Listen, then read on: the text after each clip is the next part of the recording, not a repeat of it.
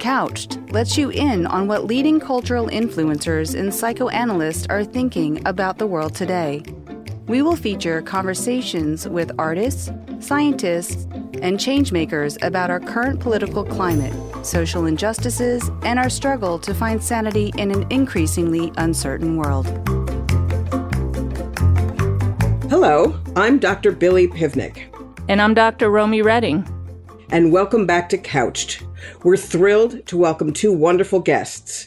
First, Dr. Jules Gill Peterson, Associate Professor of History at Johns Hopkins University, and the author of the book Histories of the Transgender Child. We are also joined by Dr. Avi Sakatopoulou, esteemed psychoanalyst and prize-winning author of numerous papers and a forthcoming book, Sexuality Beyond Consent, Risk, Race, Traumatophilia.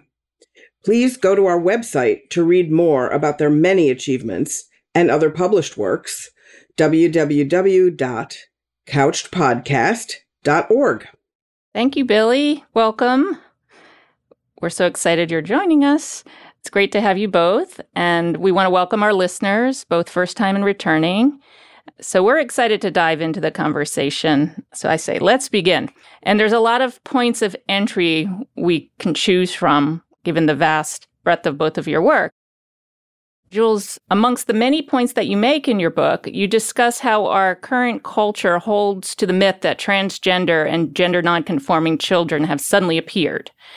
And your book does a fantastic job of debunking this. So maybe you can say a little bit about this to help us find our way into the conversation, and then we'll go from there. Yeah, you bet. Well, thank you again so much for having me. I'm just so excited to talk with you all today. And it's true, it feels almost a little funny to say this now. I mean, you can barely go through a day without hearing about trans youth and trans kids in the news or on social media, and often for pretty awful political reasons. But it's true that in many ways, most people understandably have sort of taken the fact that only recently have we begun to get to know the idea that there are trans kids out there in the world as somehow proof that they're somehow new in arrival, on the face of the earth. And in many ways, that is a kind of idea about trans people in general, that we're late arrivals, or there's something very futuristic about us, that we could only exist with a certain medical, technological, or some other kind of ingredient, as opposed to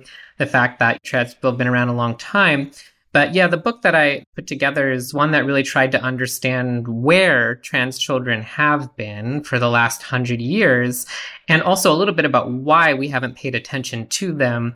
And so I ended up focusing on the history of medicine, a little bit the history of psychiatry there as well. And, it really turned out that there were a lot of trans youth present in some of the medical clinics that we already knew quite a bit about for their role in medicalizing sex, gender, and including trans people's bodies. But those kids had sort of passed kind of under the radar for a bunch of complicated reasons, but one of which was that the interest in young people for a long time has really just been in the fact that we presume children are the origin of people, of adult kinds of people. And we really look to young people through this kind of overly developmental lens. And so it's very hard for our culture, I think, in a lot of ways to take children seriously, because we're always looking at them, hoping they'll tell us about something that doesn't really have to do with who they are, but has to do with who they might become, who we're maybe afraid of who they might become, what their becoming says about who we are as adults. And so I think it's a really important moment for all of us to think about what it would mean to sort of understand that trans kids aren't a new arrival, but also to understand the fallout of them having been so routinely dismissed. Because, if you just showed up to the party, right, you might get kicked out. That's one of the ways in which, although I'm kind of a nerdy historian above all, I feel real kind of stakes in turning to these stories, especially right now. Thank you. That's a wonderful way of capturing so much of the density of your book in such a concise way. Thank you. So, Avi, given that many have clinical questions and concerns about how best to help children, teens, and families grapple with gender dysphoria, could you share with us some of your expertise about the complexities of this issue and the controversies that permeate the field? And I'm asking you that as an opener because that's your expertise, is the clinical realm. But answer it as you wish. And if you'd rather respond to Jules's opening statement, feel free. Thank you. Thank you, Billy. And thank you both for inviting us to this. And thank you, Jules, for accepting the invitation for all of us to speak here together. I actually think that the question that you're asking, Billy, is very much connected with what Jules was saying about her archival work into trans children and into the long lineage of their existence and the efforts to suppress evidence of their existence. And Jules does a wonderful job cataloging for us, walking us through how the archives have been suppressed and also what kinds of archives in terms of like their racial composition make it to the surface. So to start with, when we're talking about trans children, we're talking about both histories of erasure and then the effort that needs to go into beginning to think clinically about these children existing. So to even start asking the kinds of questions that we need to think about clinically, we need to have in mind a lot of, this is part of the complexity of working with trans populations in general, but trans children in particular. At this point, at this historical moment in time, one needs to have in mind that there's a whole lineage of thought that has been suppressed such that it appears as if something has erupted in the scene that requires an explication that reaches outside of the everyday and into some magical place for new theories that come out of nowhere, that are forced upon us, or so the story goes. So oftentimes when I sit with parents who come to me seeking various kinds of help around their children, part of what I'm working with and what they're coming into the room with is a sense of surprise that all of a sudden they have to navigate this world that for them is new and which they have also been told is new in general. And in that I've found your work, Jules, extremely helpful to thinking about and talking about some of these matters with parents. And then we can also talk at some point about what's happening on the level of the field and the tremendous levels of resistance that are characterizing clinical and professional conversations around trans children in psychoanalysis and mental health in general. I was seeing a possible connection to the very problematic line of thinking that parents sometimes express in their states of anxiety, where I wonder if this child is just doing this now because it's trendy. Some version, problematic version of that. And I find that your work, Jules, in historical archival research, really can help ameliorate that type of problematic thinking. Yeah, I mean, not much trendy about something that's been around for, hundreds and if not thousands of years and so many different cultural permutations. I mean, one of the luxuries maybe of being a historian or a scholar in the humanities as opposed to a clinical kind of worker is I am free to move well beyond kind of the disciplinary formations that have solidified around trans people and that have sort of dominated the conversation around sex, gender, and trans life in particular, right? And every time I talk with clinicians, whether they're physicians, for example, or mental health providers, one of the things that I find myself thinking a lot about is like, what a difficult role it is to even be supportive because the entire crux of trans medicalization is just sort of nonsensical, right? It can't resolve the difference between the body and the mind. And so, I mean, certain fields are much more thoughtful about that. I actually think psychoanalysis is really interesting in that way. It's able to thematize or problematize that gap really well. And it's obviously a gap that we live. I don't mean to suggest that it doesn't exist, but there are just some sort of baseline kinds of problems that I don't see as solvable because they're sort of conceptual problems that Western culture invented for itself. And a lot of that, I think, has to do with the adult-child relationship as well. And that was sort of what leads me back to what you were just saying, Romy. But like, I think so much about how trans children are received in the world is just about adult anxiety. And understandably so. I mean, I think the genius and the incredible gift of trans kids, especially this generation today, right, is that they will come to the adults in their life, right? And they'll say, hey, you were wrong about something pretty fundamental about how you have conceptualized me before maybe I was even born, how you've referred to me since the moment of my birth, how you've cared for me, how you've related to me, how you've socialized me, right? It's a pretty powerful act to be able to come to adults, the people in charge of your life, and make that kind of declaration. It's one that many trans people, for whatever reason, don't do. That was not my childhood experience. I certainly had a kind of trans childhood, but not really the kind like the ones that I write about in my book. And so to my mind, there are two kinds of feelings that might show up a lot in that moment. One is respect, gratitude, just like being impressed, being in awe, right? But then we have to think about, we all live in a transphobic society. We've all been constituted by transphobia, whether we are trans or not. And so I think the anxiety that parents experience is not irrational or illogical per se. It has really kind of sociogenic origins. It has historical origins. We can sort of look at where those come from. And I think one of the things that's so interesting, exciting, and anxiety inducing about trans kids is that they challenge the adults around them and say, actually, I am capable of knowing something about myself that overturns all conventional wisdom. And that is an experience that I think a lot of trans people of any age can relate to, having to basically invent an understanding of yourself in the absence of any cultural context or support for your own experience. These are immense feats that trans people routinely pull off in the name of their own survival and affirmation. And I think that they're just sometimes so powerful, they kind of scare the hell out of people. And I think there's an additional anxiety, and I'm kind of gesturing in directions in Navi's work that I've really sort of benefited from myself.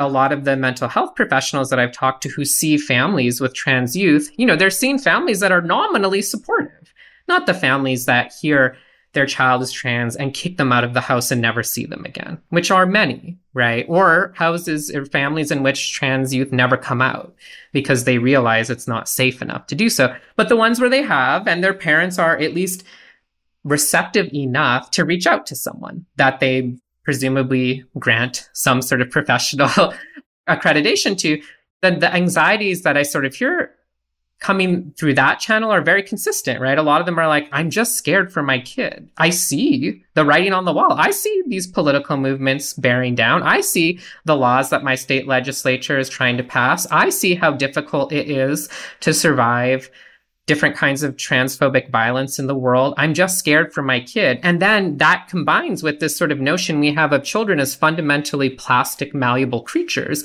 And it really opens the door to thinking, well, maybe they aren't really.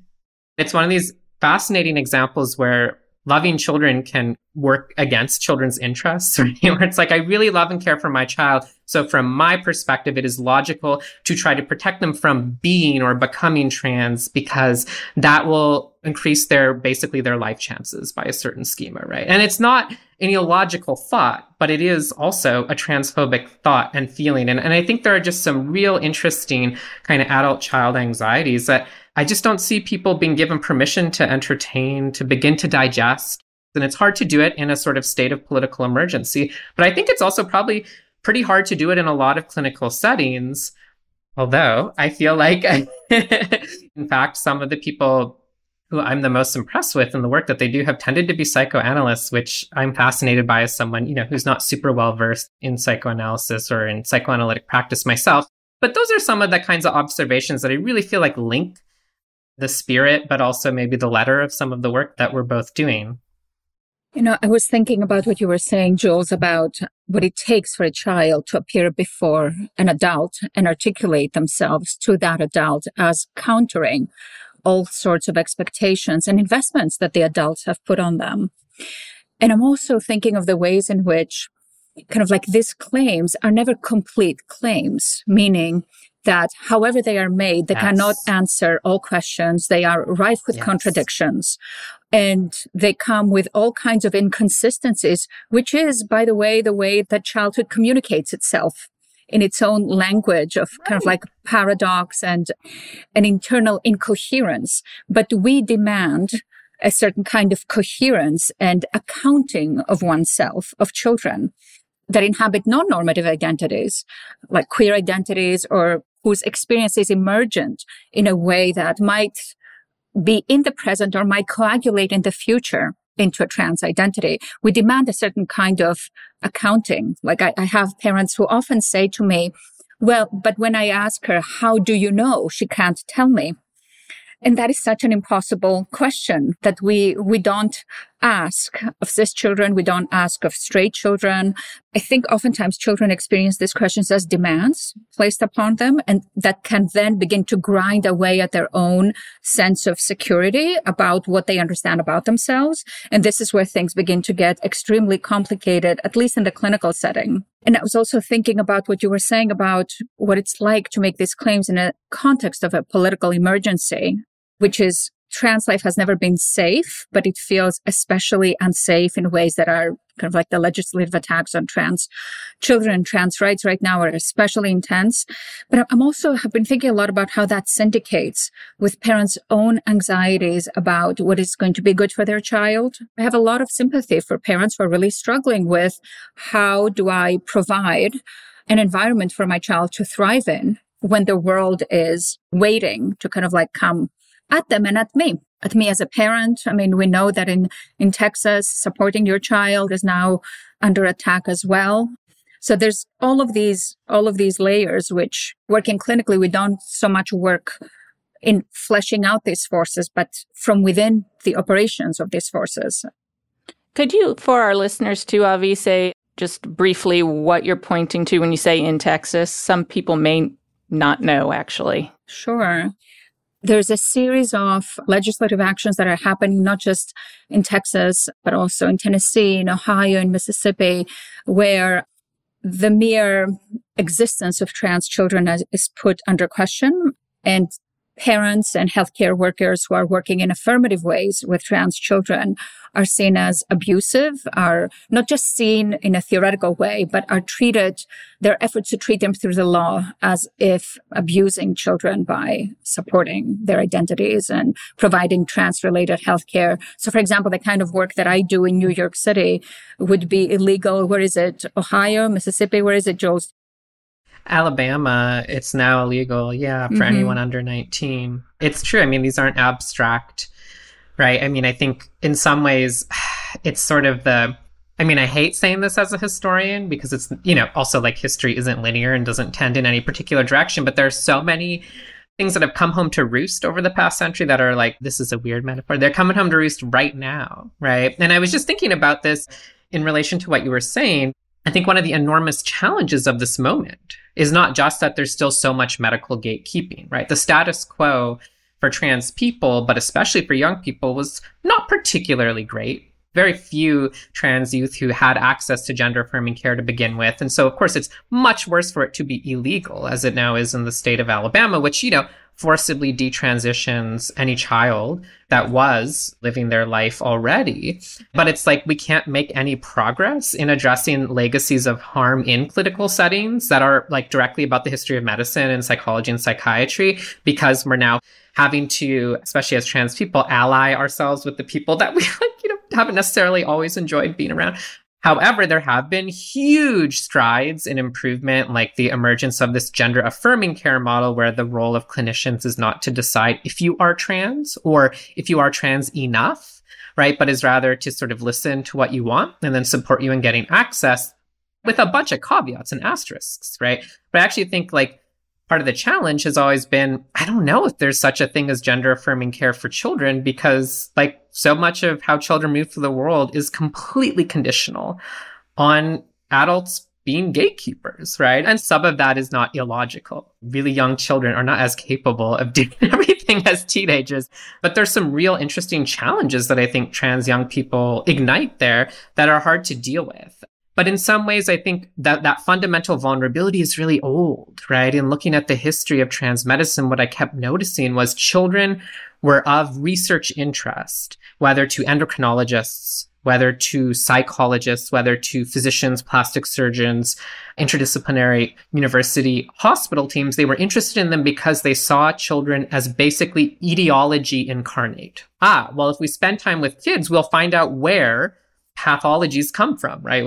I'm talking about in, the early to mid 20th century here. So that was certainly the language they were using: pathology, abnormality, disorder. And one of the interesting kinds of problems is trans people and as well intersex people are routinely used and abused by medical research to try and find the origin of sex, the origin of sex differentiation, the origin of gender development, and then to figure out how to intervene into the body as it grows. And of course, no one ever finds that. There's no spoiler alert, right? There is no secret origin, but children are so easily made vulnerable in that way because we turn to them to find the origin of something. And so if there is a project turned against transness, it would find its foothold in attacking children. It's a little bit harder, although who knows for how long, right, to question a trans adult's ability or right to make decisions about themselves. Well, okay. Lots of people's right to make decisions about their bodies are being questioned in this moment in the United States, but it nevertheless is just structurally harder for kids, right? What a historically dysphoric moment for trans people, because there is a big difference between being trans, and this was not, necessarily fun for people either, but being trans in a moment where there was no word for that, where there was no internet, where there was no obvious community, and you really had to figure it out on your own, persevere, read medical texts, right? Or just follow your own desires without necessarily strong concepts attached to them, at least until you found community, versus a moment now where, okay, great, if you're feeling something like dysphoria, you might stumble upon that word, but the whole world is trained to look for you. The whole world is trained to see you. And has this term now. 40, 50 years ago, right-wing pundits did not know the term gender dysphoria, right? They didn't know anything about trans people. They didn't care about trans people, right? One of the stories I sometimes like to tell about the opening of the first gender clinic in the US at Johns Hopkins Hospital in 1966 was at the press conference they held to open and announce the thing. They had literally a priest, a rabbi, and they had faith leaders come and just check in and be like, yeah, we're cool with this. This is fine. These people are here for medical reasons. Not a redemptive moment per se, but just think about how different that is than what we're facing down today. And I think that makes again, just for a really complicated wrestling with, gosh, I wonder what makes trans people feel dysphoric in this moment, right? How much of it is the world as it's structured and how much of it really is this internal difference. And maybe we'll never know the answer, but it feels like a question worth exploring in complex terms. It takes me in a direction of, I have a particular peeve with inclusivity. And I think that the notion of inclusivity has a lot to do. I blame the notion of inclusivity for a lot of those problems, in the sense that instead of trying to contend with the novelty of trans, so to speak, and I'm putting this in quotation marks, as an invitation to rethink some things overall, not just to encompass trans people, but to actually rethink the way we think gender overall, to rethink the way in which we think racialized gender overall, and what racialization has to do with gendering to begin with, how we baked that into the notion of gender from the start. The liberal response to transness, I think, has created this tremendous problem, which is that we have, as a culture, reached for the low-hanging fruit of how to deal with not hating trans people, which is an ongoing problem. And the answer to that has been, let's just include them. Let's add 57 gender pronouns or 17 categories. And I'm all for that. I don't have a problem. Obviously, people should be calling themselves whatever they want to be called. People should respect that. That's not the issue. The issue is that this is such an evasion of dealing with the invitation, if not the challenge, that to our dominant ways of thinking about gender and race that trans has introduced to spaces that we're otherwise not thinking beyond the binary. And for that, I think psychoanalysis is very much to blame.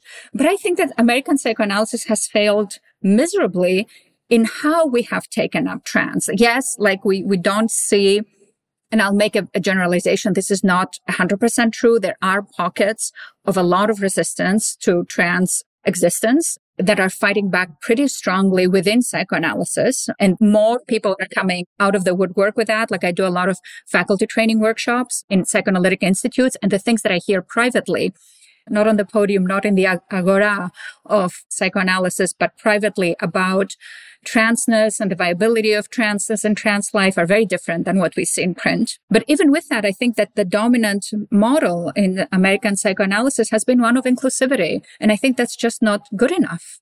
It's just not enough.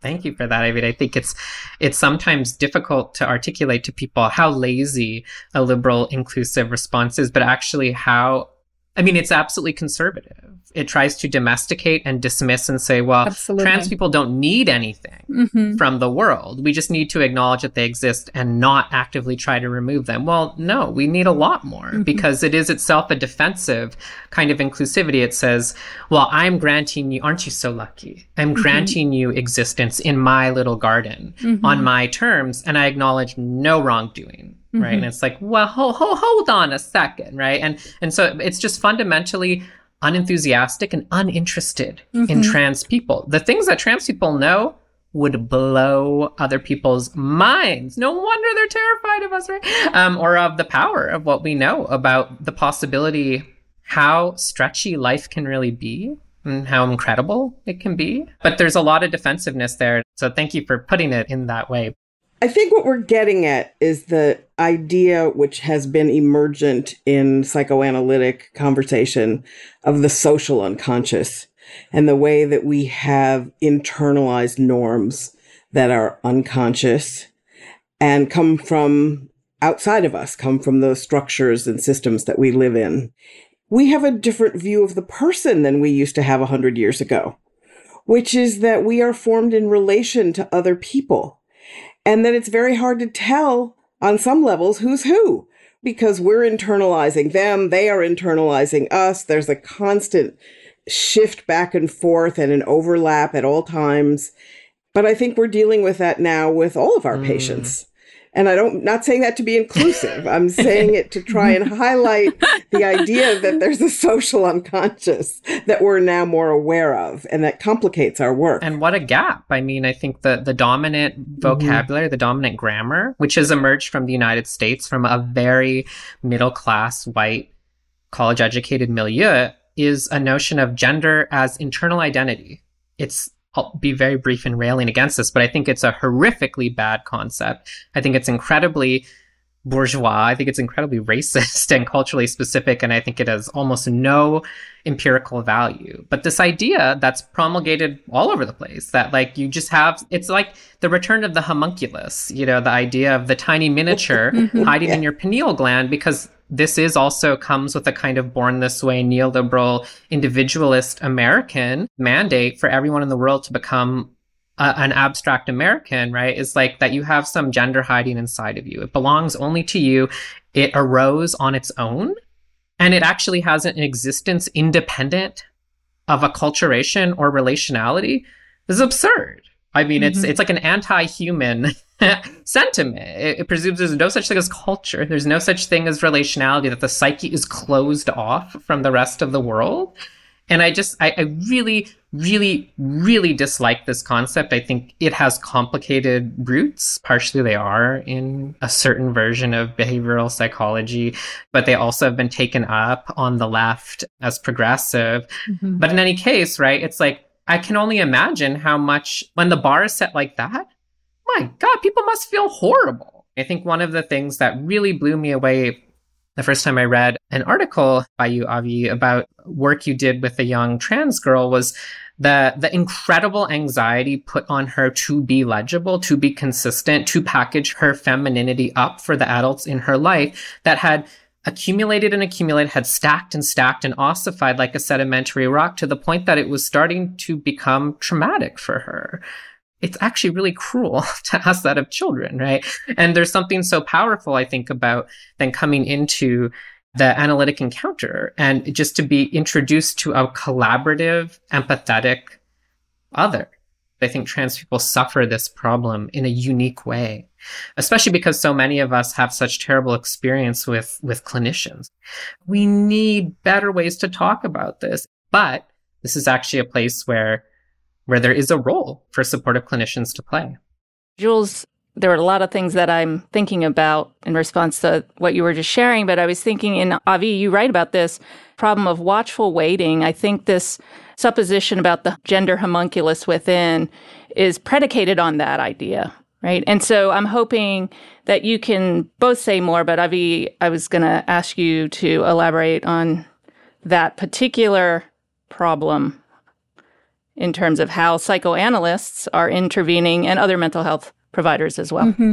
Yeah, I would be glad to. I was actually very glad that you brought this up, Jules, because the liberal approach to trans and to gender non-binary, increasingly so, is somebody has come to discover their true self. And what we need to do is support that. And what I want to put pressure on here is not the support part, but the true self part. As if there is something originary that you peel back the layers and you find it. And once you found it, everybody has to rally around it. As opposed to thinking of gender as an emergent process that for some people coagulates in one place and that needs to be respected. And for some people is more mobile and that needs to be respected. And oftentimes, we were talking about parents, kind of like question of affirmation when they bring kids to clinicians. But there's also the question of parents who say, my son picked up a doll. Like, should I be calling him, she? And there's also the sense of like the anxiety proliferates around gender categories. Like, what do we call that? Because once you have a name, you know where the danger will come from, what you're expected to treat it as, how you should organize yourself. And these are kind of like going to the supermarket and picking up a package. It comes with defenses. It comes with a certain constellation of like social relations and social anxieties. And I wonder what it would be like to both make room, and I think there's a tension between these two, make room for the fact that kids need to be able to articulate themselves to themselves and to us in the way that they do. And I say this both for normative cisgender identities and for trans or non-binary identities, and to also treat these as potentially changeable, but not through our action or through another person's pressure, but through one's own psychic development in whichever way it's going to go without having an end in mind. And I think that that's what psychoanalysis is really struggling to do. That's why I am so frustrated with the notion of what you call the homunculus, Jules, or the notion of a core gender, which was, as you know very well, Jules, kind of like part of what happened in UCLA with Stoller, with like the whole notion of gender identity. In a way, it was offered as an expansion, but it baked conservatism into our very notion of how to think about transness. Well, and, I can't help but slide in a juicy story about Robert Stoller at, UCLA. This is a place that opened a gender clinic in 1962, but never offered officially. Certainly not gender affirmation surgery. That was never on the table. And so saw a really wide variety of people. Some were intersex, some were gay and lesbian, some were trans, right? And the clinicians didn't necessarily care who was who at the beginning. And so it was an interesting clinic because it saw a lot of people. But Stoller, who is one of these interesting figures, but, remembered for his conservatism. Indeed, one of the big stories about Stoller's career when it came to trans people, of course, had to do with the trans kid, the one who's remembered as Agnes, who went to UCLA in the late 1950s and basically presented saying, like, I don't know what happened, but at puberty, I just started feminizing. Mm-hmm. And the medical team came in, ran tests, and they were like, oh my gosh, this child who was assigned male at birth has endogenous estrogen levels, like fascinating. And at the time, there was a lot of hope that being trans was going to be found to have a biological basis. Mm-hmm. And so there was an incredible interest, even amongst sort of psychologically oriented researchers. And so they were like, great, we want to work with you. They give her access to gender confirmation surgery. And then a few years later, she comes back and she sits down and she says, yeah, I was lying. Mm-hmm. Actually, I've been stealing my mom's estrogen tablets since I was a teen, and I faked the whole thing. And Stoller, however Stoller felt about that, let's just say he wasn't pleased to have been hoodwinked, so to speak. And it's really this kind of parable about what trans people will do to survive and the ways that our interactions with clinicians are just as calculated on our end because we lack the power. The way that trans people have gone along with the idea of the true self, right, is of course just strategic. I mean, of course, you say what you got to say. Mm-hmm. But I agree that it's an incredibly unhelpful notion. And this idea of waiting. Because if gender is a core identity, then the purpose of childhood is nothing. It's passive, right? You just wait for that core identity to express itself as it apparently inexorably will do over time. And so then if you don't like trans kids, you can say, well, don't give them anything until they hit legal adulthood, or now this absurd idea that the brain is apparently unfinished in its development until 25, so no one under 25 should be allowed to do anything. If we really think that gender is just a core identity that belongs to people, then support means doing nothing. It merely means granting that the other person is there. And that just seems like such a weak account of what it means to be in the world with other people, right? To be surprised by them, to be challenged by them, to grow with them, right? And then it also presumes, again, it preserves both the idea that adults are settled, like, oh, our gender doesn't change. It's like, well, hello, have you heard of aging? Everyone's gender change. What do you think menopause is? What do you think getting old is? Like, your gender changes, right?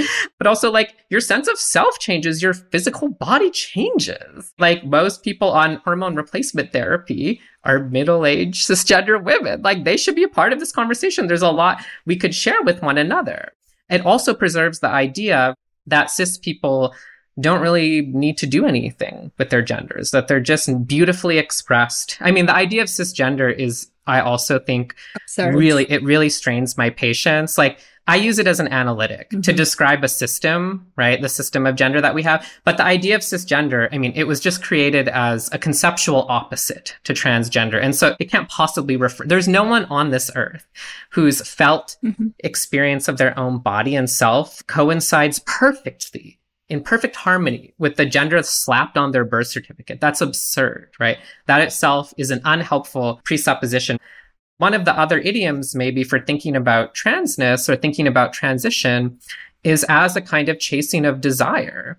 And when you chase desire, you're chasing something that's not congealed as an object yet. And that can't tell you the truth. It can only tell you a kind of vector of want. And I think one thing that I've learned from being trans in the world is how to validate wanting as a state of being.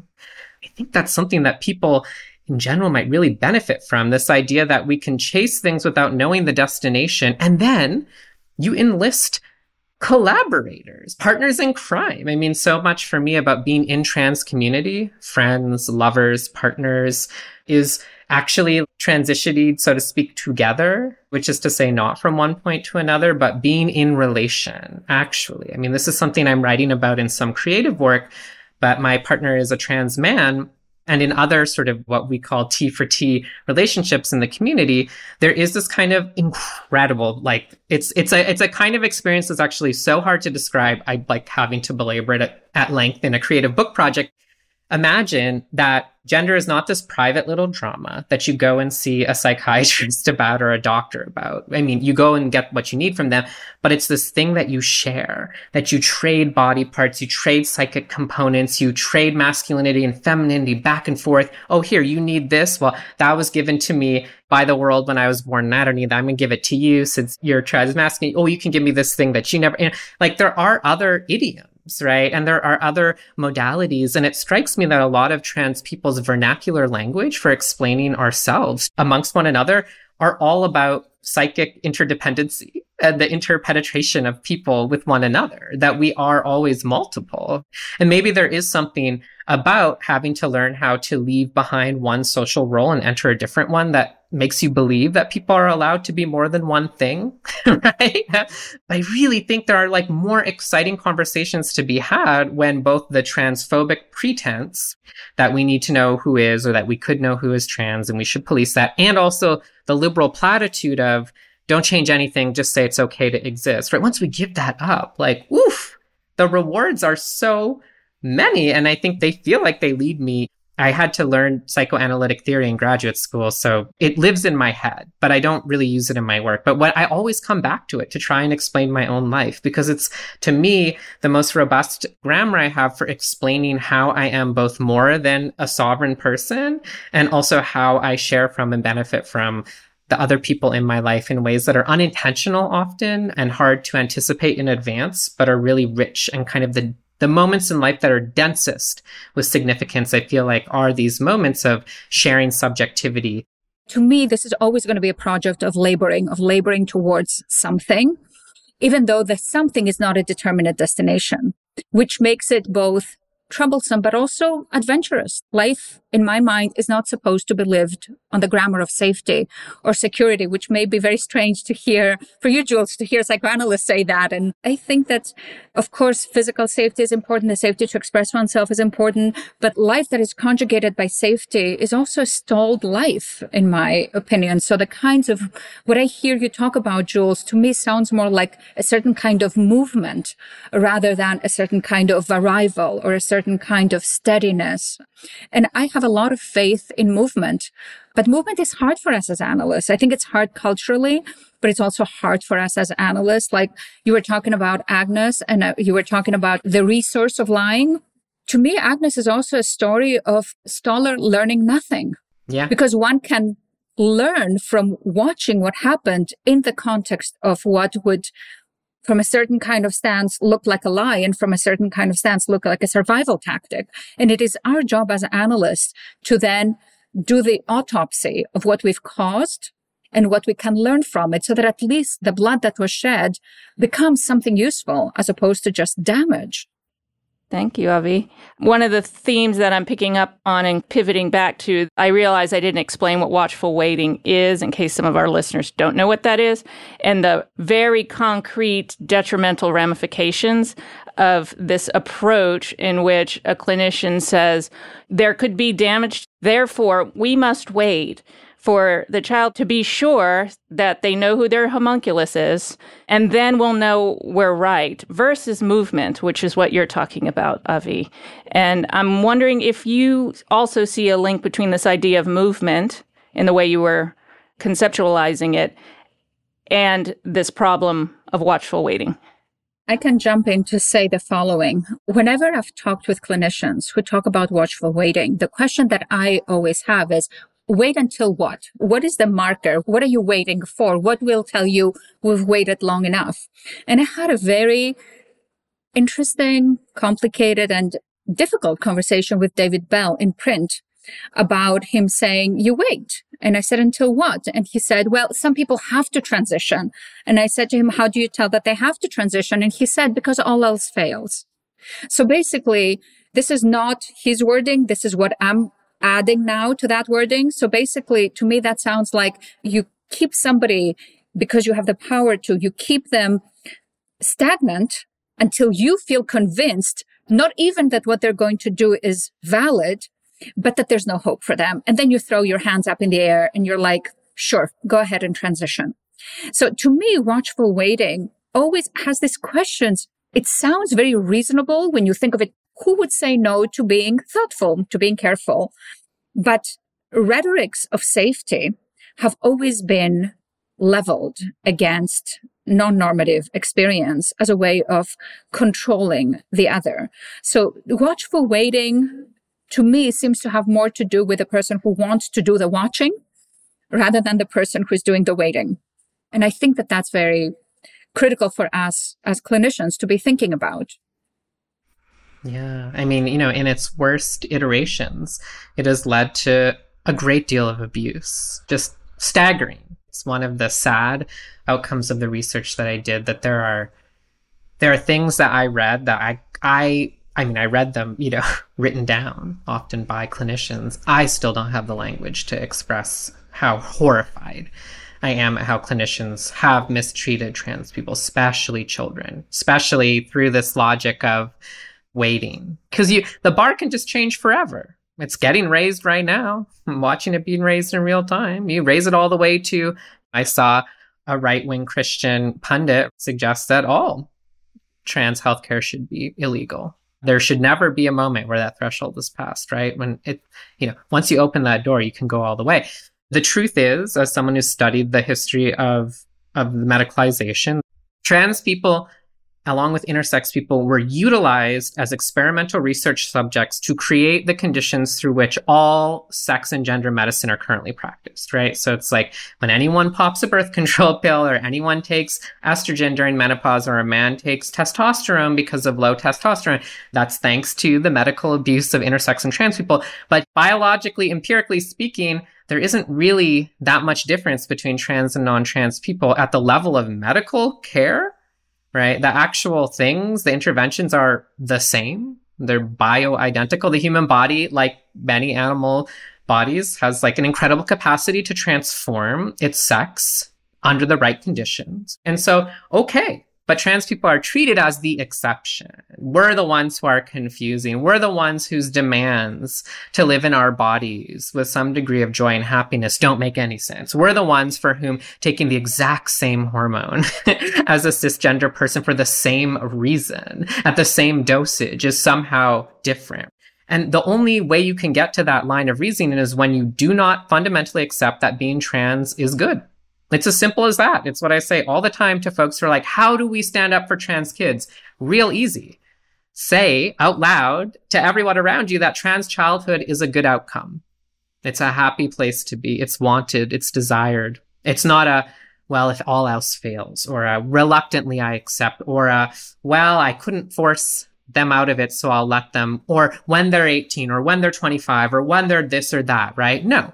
If you simply accept that being trans is not a bad outcome of life, then you are released of the burden of all of these other prevarications. And I think then we start to have a conversation about like, okay, if the role of clinicians is not to pass judgment, but is simply to work from the premise that being trans is a good state of being in and of itself, then I just imagine it's much easier to start this conversation over like, what's holding you back from living your life like that, right? Because it's trans people too. I think the concept of internalized transphobia is a scrappy metaphor to talk about what does it mean, right? I think it's really hard. I've had tough conversations with other trans people, with myself about this, where it's like, oh my God, I'm the most transphobic person I know, right? Or it's like my unconscious is, or hey, my nervous system is really transphobic. I have fight or flight responses in my sleep. I'm terrified. I sometimes feel like a little primate out in the open savanna, having just left the trees. It's like, oh my God, a predator's coming. Well,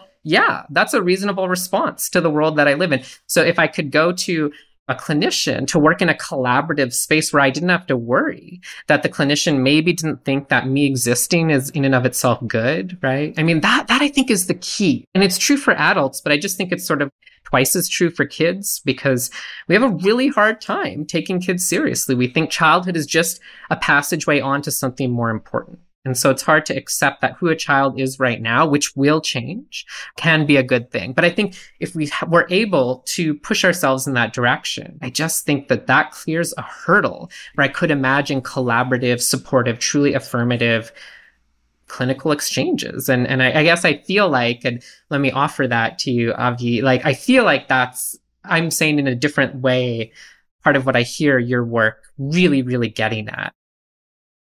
So, Avi, one of the things you write about so cogently is how to help clinicians think about how to manage their own countertransference to patients who are trans or families who are resisting the idea that their kid might be trans and so forth.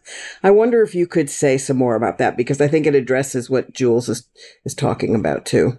Thank you, Billy, for that question. I think actually it connects very much to me with a conversation we're having earlier about the notion like of a true gender. Like the first thing that I try to do is help parents to not think, and clinicians to not think of, you need to find what the right gender is and then support that, or kind of like help the patient get to that. And one thing that I usually say to parents, and I also have been saying it to clinicians when I work with faculty or supervisors, I say you have to be like half a step behind the patient, meaning your patient is leading you. You're not like 3 meters back, and you're not the one taking them somewhere, even if that somewhere is where you think they're going. You're tracking them really closely, but you're half a step behind. So one of the difficulties that I see, like, so for example, we could think about Stoller, even the assignation of lying, I would say, is always already a countertransferential response, because one could respond to that with, oh, wow, how did I miss what happened here between us, to take it back to thinking more relationally, that this person had to lie to me? To ask these kinds of questions, I think, can be very important, even if it happens after the fact. And part of what we are very lucky to have the space for as analysts is that we get to go back and do it again. If we don't mess up too badly, we get to go back and do it again. And our patients can be depending on how badly we mess up and what the relationship is, they can be forgiving if we can learn from the ways in which we mess up. And I think that there's a lot of humility that's needed for that. That's part of what I'm trying to write about. The arrogance of thinking you know, even if you think you know in an inclusive way. One of the things that jumped out to me about your work, Jules, and kind of like the piece that you shared with us about your work with Irigaray, was there's some phrase that you have there, which I think is also the ethics of psychoanalysis, like resisting the invitation to invade the other, which I thought was like, it's such a question of, it lies at the core of psychoanalytic ethics. Even if you're invading the other to affirm them, and you're like half a step ahead of them, that's still violence. And I think this is a useful way to think about that, both for trans-affirming psychoanalysts and trans-harming psychoanalysts, that we need to kind of like take a step back and let the process unfold. Yeah, one of the things, I'm sort of on the same track that you're on, Avi. When I read your paper, Jules, about the advice that Irigaray gave you, when you were seeking some direction, and she told you that you should go sit by a tree every day, right? For as long as you needed. And what was the quote? To cultivate a spiritual relationship between your pain and the tree's energy. That's how you will heal yourself.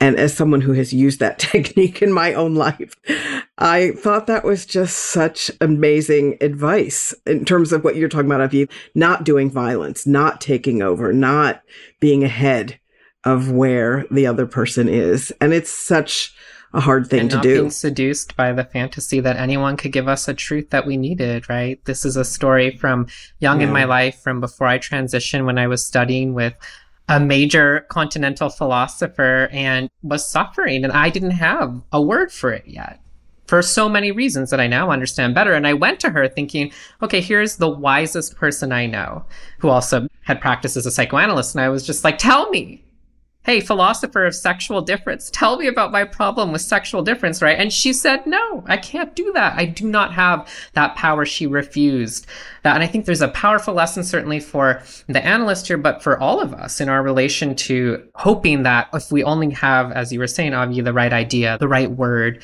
that's not really what we need. It's the process along the way that makes us capable of living and living well and having a happy quality of life and of being surprised. A life without surprise, which would be a life of core identity, would be a horrible life. And so that's hard. It's hard in a moment of suffering. I mean, I really, really, really was very angry at that time. And I scoffed and I was like, a tree?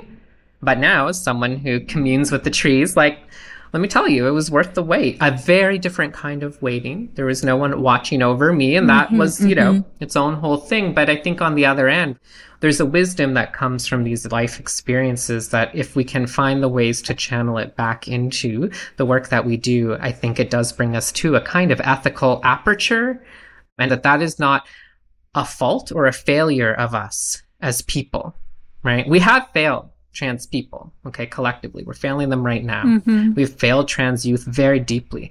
But it is not because we have not found the one true beacon or model or diagnosis or plan for addressing them. That is not the failure. In fact, that hides from us our true failure.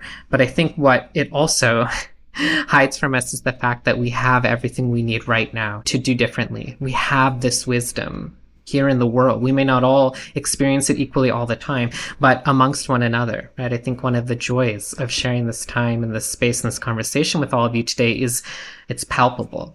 And I think that some of it is just a question of logistics and scale, but we really do have all that we need to know already here on the earth. The question is how to live in a way together that allows it to take root and care for people who really do deserve for us to do better by them.